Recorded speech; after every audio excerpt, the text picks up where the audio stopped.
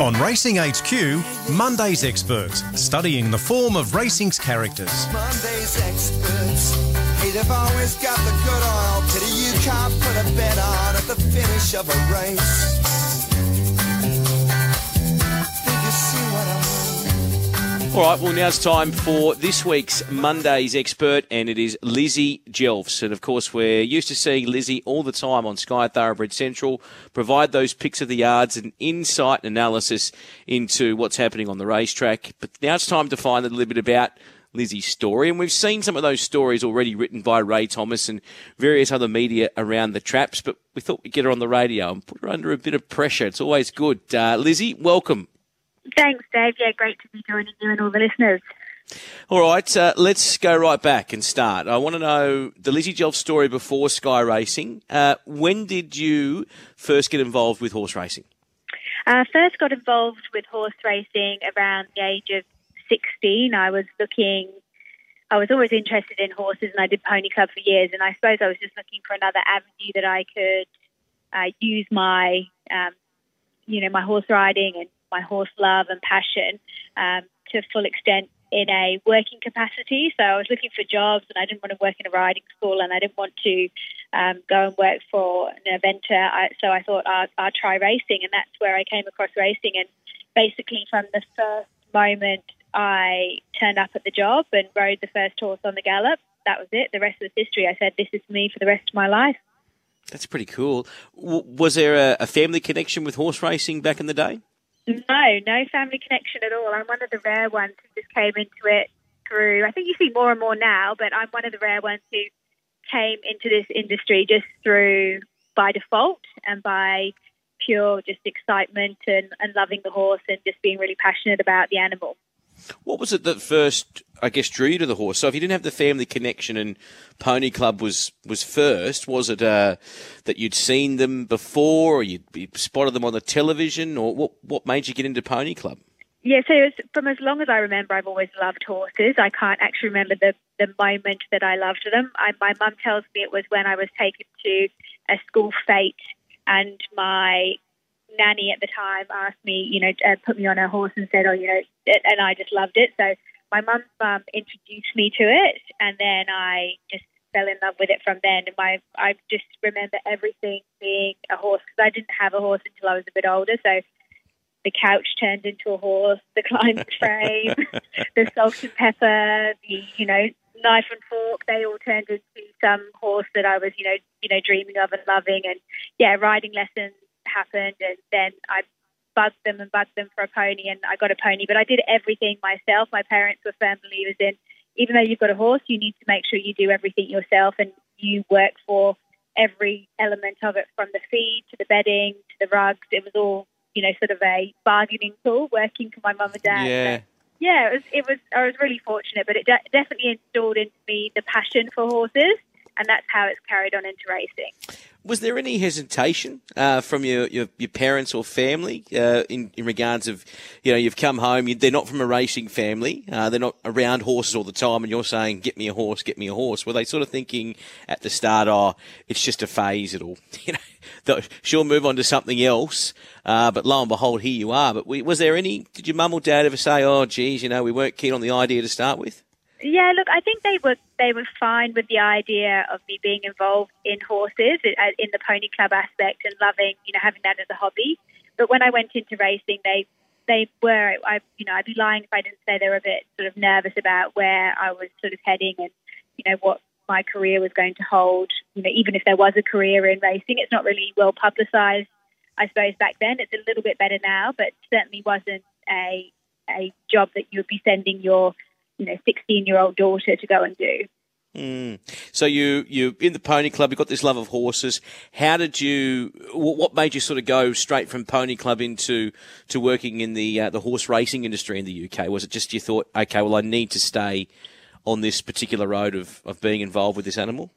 Yes, exactly. I just wanted to stay involved with the horse, and there was no way I could see it that there was a monetary way of doing it via, show jumping and eventing. I'm not from a, hugely wealthy family where they were going to set me up into pony club, and it's a lot of money and a lot of commitment from, a backer or a family member. So I wanted to forge my own way and find a way that I could be involved with the horses, but also turning into a job. And when I got into racing, I realised how many different avenues there were to be able to continue with a career in racing. So I think that's why I ended up getting really involved in the racing game. And I went to and did a higher national diploma in equine science to sort of back me up, because my parents wanted me to have some form of qualification after school. So I did that for a little bit, and then, the rest is history. I came out to Australia.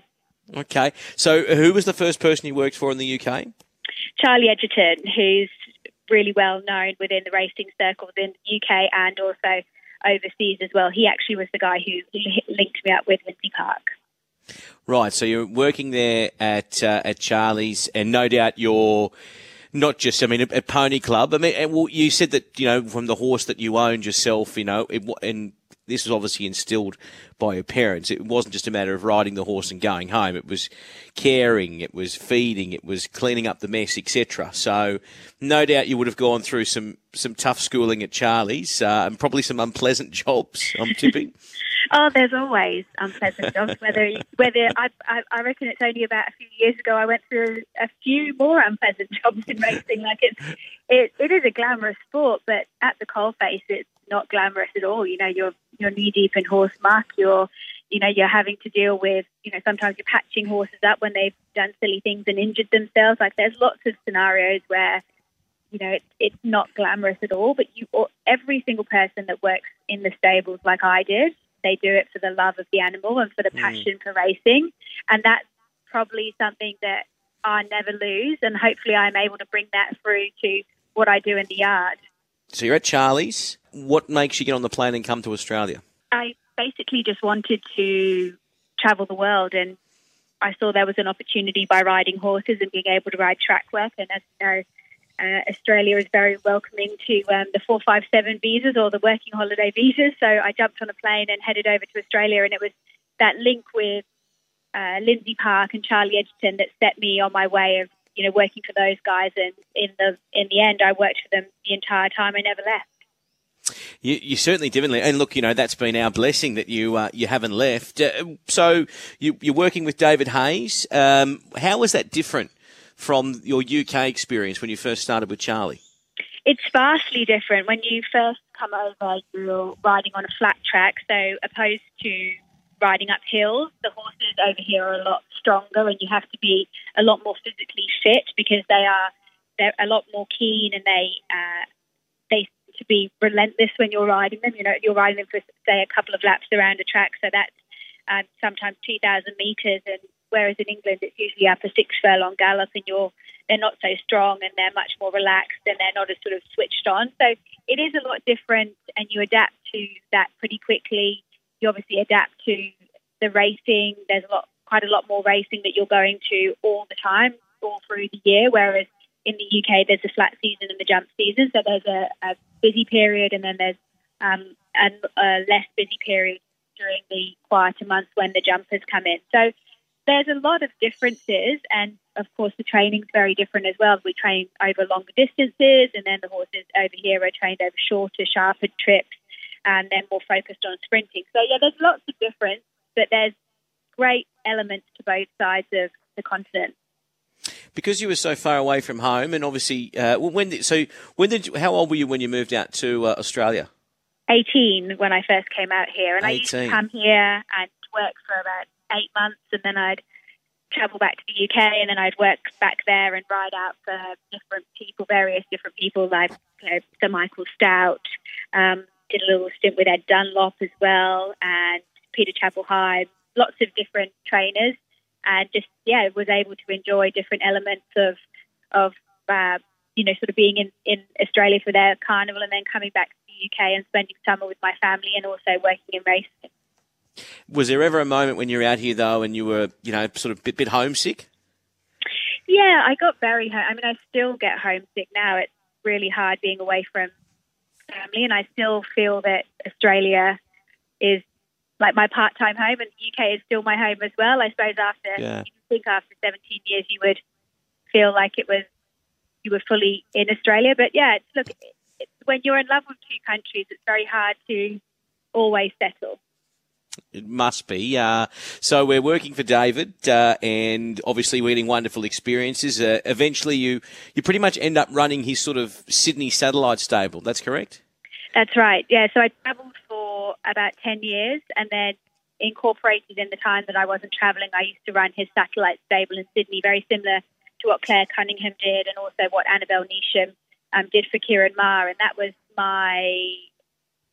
that was probably the first foray into being very independent and away from the trainer. And it was a wonderful experience. And some of the best days in racing that I've had have been running that stable.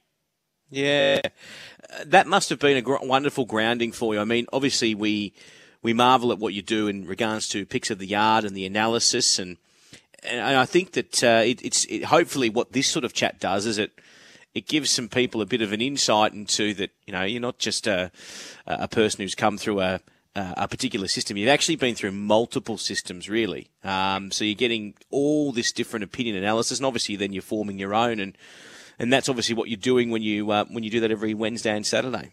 That's right. Yeah, I've come through. I've worked with some of arguably the best horses that we've had in Australia in the last 15, 20 years. So I've been really fortunate to work with horses like Miss Finland, Fields of Omar, Nicanero, Nakoni, Nadim, Rianne. The list sort of goes on and on. I've probably missed a few. Torquay, who won Caulfield Cup and Metropolitan. So I've worked with an array of different horses, from 2-year-olds to imports to really smart 3-year-olds.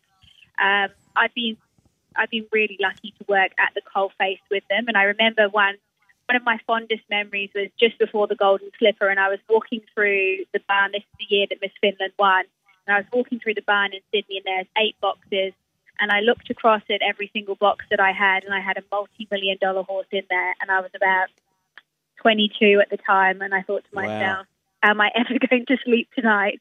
And it's just the responsibility that's given to people to look after these, multi-million-dollar horses, that, everything is on the line when they race, and making sure that they are all okay and that they have a nice life and they are well looked after is responsibility that a lot of young people in this industry have to partake in. Yeah, that's exactly right. Is that why? And I was going to bring up Annabelle a bit later on, because you've got a very close connection with Annabelle. But is that maybe why you resonate a lot with Annabelle? I know she's a close friend, but the responsibility she's been given in a tough training environment in Sydney, and obviously what she's achieving, that must be proud. Obviously, women in racing is a big thing, and it's an important thing, and I think they're going just as well as the blokes, if not better. Yeah, well, I think that Annabelle, how I became friends with her was a very organic. It was just exactly how you said. It was because we both shared a common knowledge, a common passion, and common circumstances as to where we both started in racing. And look, Annabelle is incredible what she's been able to achieve, and not only that, I marvel at how confident she is in she's a bit younger than me, so she probably doesn't feel like this, but what has been a predominantly man's world, and she doesn't look like that at all. She doesn't, she's laser focused. She's tough, she's kind, generous, but the biggest factor of all is she's very passionate about her horses, and I think she's got the perfect element to be a very, very successful, if not top class trainer in the future. Now, what about the move away from, so you're travelling the world, you're working for David Hayes, as you said, you're dealing with multi-million-dollar horses. I think at this stage you're back in Melbourne. Will you start working for racing.com? How did that come about? That came about, so I actually ran the Melbourne stable for David when they restructured and moved Lindsay Park from Adelaide to Euroa. So I was asked by David if I just actually had a baby at the time. I just had my eldest daughter, Isabella, and he said to me, they were having a bit of a lull, and they said, we really need to start rebuilding, and you and Gary Fennessy, who's still there, the system, you work so well together, and you've been with me a long time, both of you combined. So the offer is there. Would you like to come back to Melbourne and run the Melbourne stable? And that was sort of like a really big part or a pinnacle moment in my career, because that had always been run by Gary Fennessy, who's been there for 50 years, and he was the head honcho there, and that was always a something that I thought, well, I'm going to be running a 40-horse stable with the best horses on offer time going around in that yard. So I went to Melbourne and Gary went to Euroa, and we worked in unison with David and started building the brand back up and making everything successful again. They'd had a bit of a low period, so it was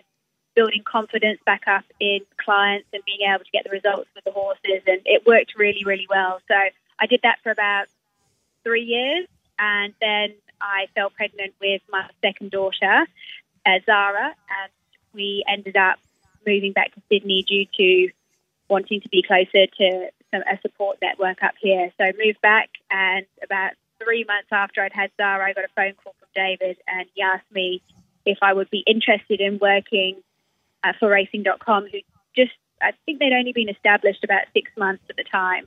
And he said, you know what Jenny Chapman does? You know the lady you love in Hong Kong? And I said, yes. And he said, they're looking for one of those. And funnily enough, I actually said, oh, no, I don't think that's the right role for me. I'm not, very confident in front of the camera. And he said, what are you talking about? You've been doing this for years, which I had been doing post and pre-race interviews. Plus, I'd been talking track work to TVN and Racing.com for years. So he sort of really pushed me into doing it. And so did my husband, Ryan. And the rest is history. Yeah, it's fantastic. We're chatting with Lizzie Jelfs here on Monday's Expert. Lizzie, you then moved to Sydney, so an opportunity arises for you to come to Sydney to do what you were doing in Melbourne. Was there any apprehension on coming back to Sydney, or was your family up here and you wanted to get back to what I think the best city in the world? Yeah. Look, I loved working for Racing.com. They were a great young team to work for, and they gave me my first opportunity, and people like Jason Richardson and Shane Anderson, Scott Perrin, they have been, they were great at giving me the opportunities. But it was a case of I just wanted to be around my family, and I didn't want to relocate. And the opportunity came up at Sky, and I sort of, I had to go for it, even though I was very nervous because I'd spent so much nurturing time at Racing.com. So, the opportunity came up, and it was purely a personal move. And, I'm so glad I made the move, though, because I think it's been great not only personally but professionally as well. It's given me a lot of brevity to be able to do other areas of the job and get really stuck into Sydney racing, which I'm really passionate about. They're two different beasts, Sydney and Melbourne racing. They're both fantastic in regards to what they offer. But I remember when you first came to Sydney and you were starting your role, and it's just like anything with, say, punters or just general opinion, even from within our own network. You're sort of starting this role. It was something that Sky had never really emphasised. And, I mean, now it's become a vital part of a Saturday. That must make you proud that you've established yourself as a really important part of that team on Sky Thoroughbred Central. Yeah, I think with the Sydney audience, they're a much more vocal and tougher audience. And there was a point there where I thought, maybe I'm out of my depth here. It's not so much. It's really tough because there's so little between each and every horse on a race day. And that's when I knew I had to sort of evolve and make sure that I would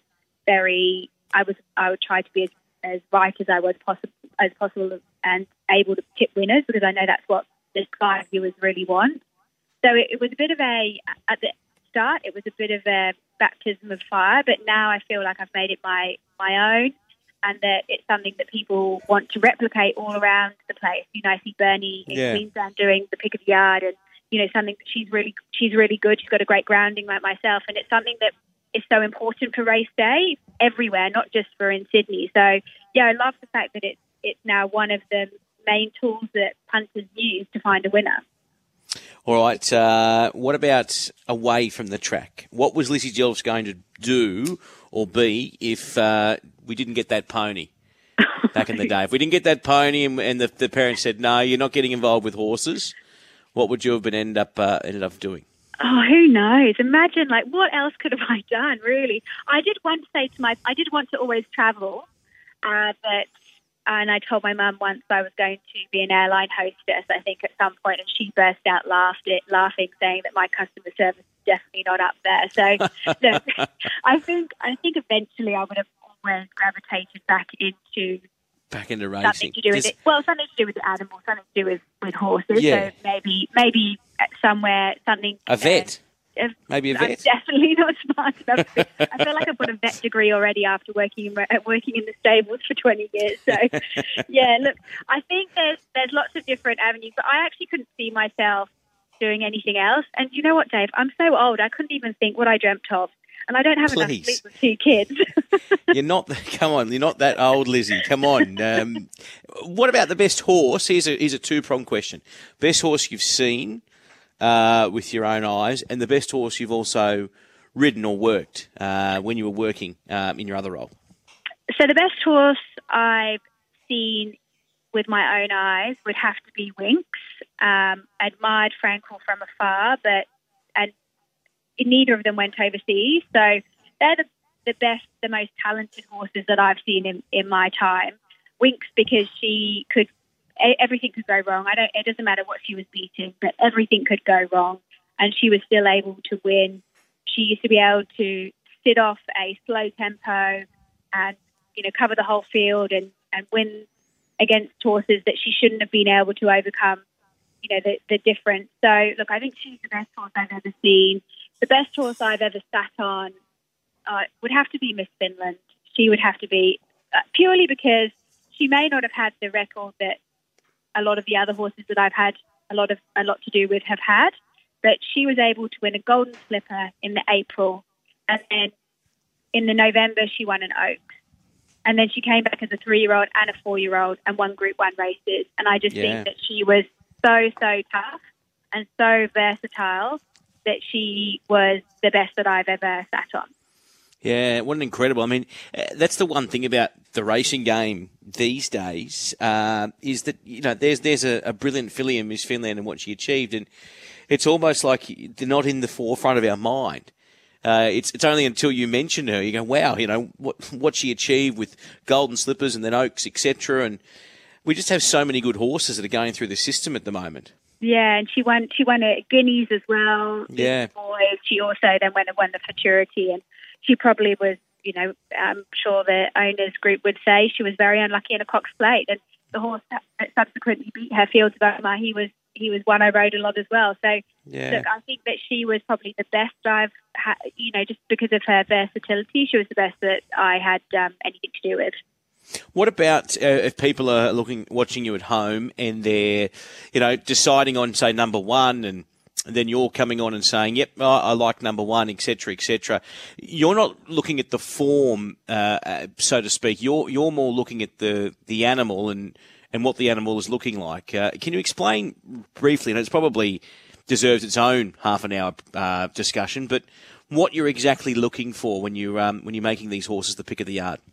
When I do my work and my form before a race day, I do form. So I have a look through what horses are doing and where it's organically done. It's something that you have to be able to know where they sit in a run and how they're going and where they are in their preparation. So I do a bit of form, but the form is second to what I am looking at in the yard. So I might come up with 5 horses that I like, and then those 5 horses I will go through and see who parades the best. And if the favourite is a $2 favourite, which a lot of the time I don't even know the price of them, say it's a $2 favourite, it doesn't matter how good its form is. If its parade is not up to what I expect or what I think is a winning parade, I will put a line through them and I'll tell the punter that. So I think sometimes it's what I'd say, it's not necessarily picking the winners.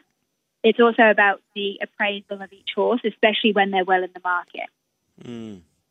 It's something that plenty of people admire. I mean, how does it sit with you now that, I've been in plenty of tabs on journeys that I've done with HQ, and your pick of the yard will come up on this, even Sky Racing 1 screens, and you'll see and hear punters saying, "Oh, Lizzie's picked the one. Lizzie's picked the one. Hey, Robbo, quick, go and put 20 on." Like they're actually wanting to follow your recommendations, and I mean that's across the country. That's not just one tab. That would be in multiple. They love you, Lizzie. I mean, how does that sit with you?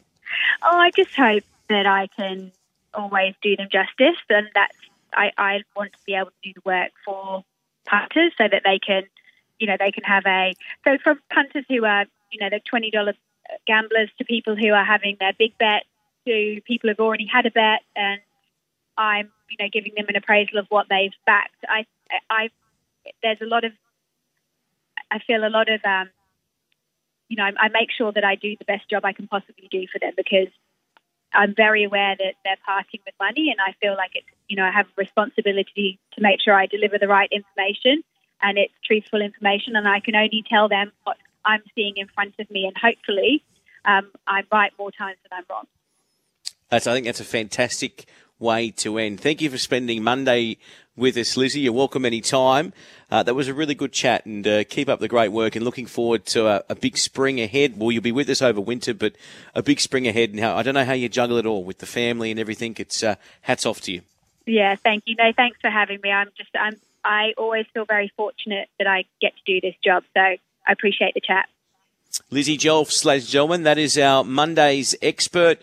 And we're looking forward to next week. If you've got any feedback from these, if you're listening on the podcast, etc., please share on social media. We'd love to get as many people involved with Monday's expert as possible. We'll take a break on Sky Sports Radio.